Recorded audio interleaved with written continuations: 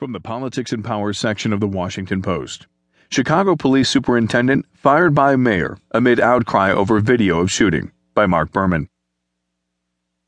The head of the Chicago Police Department has been fired amid widespread criticism over how authorities responded to the fatal shooting of a black teenager by a white police officer last year.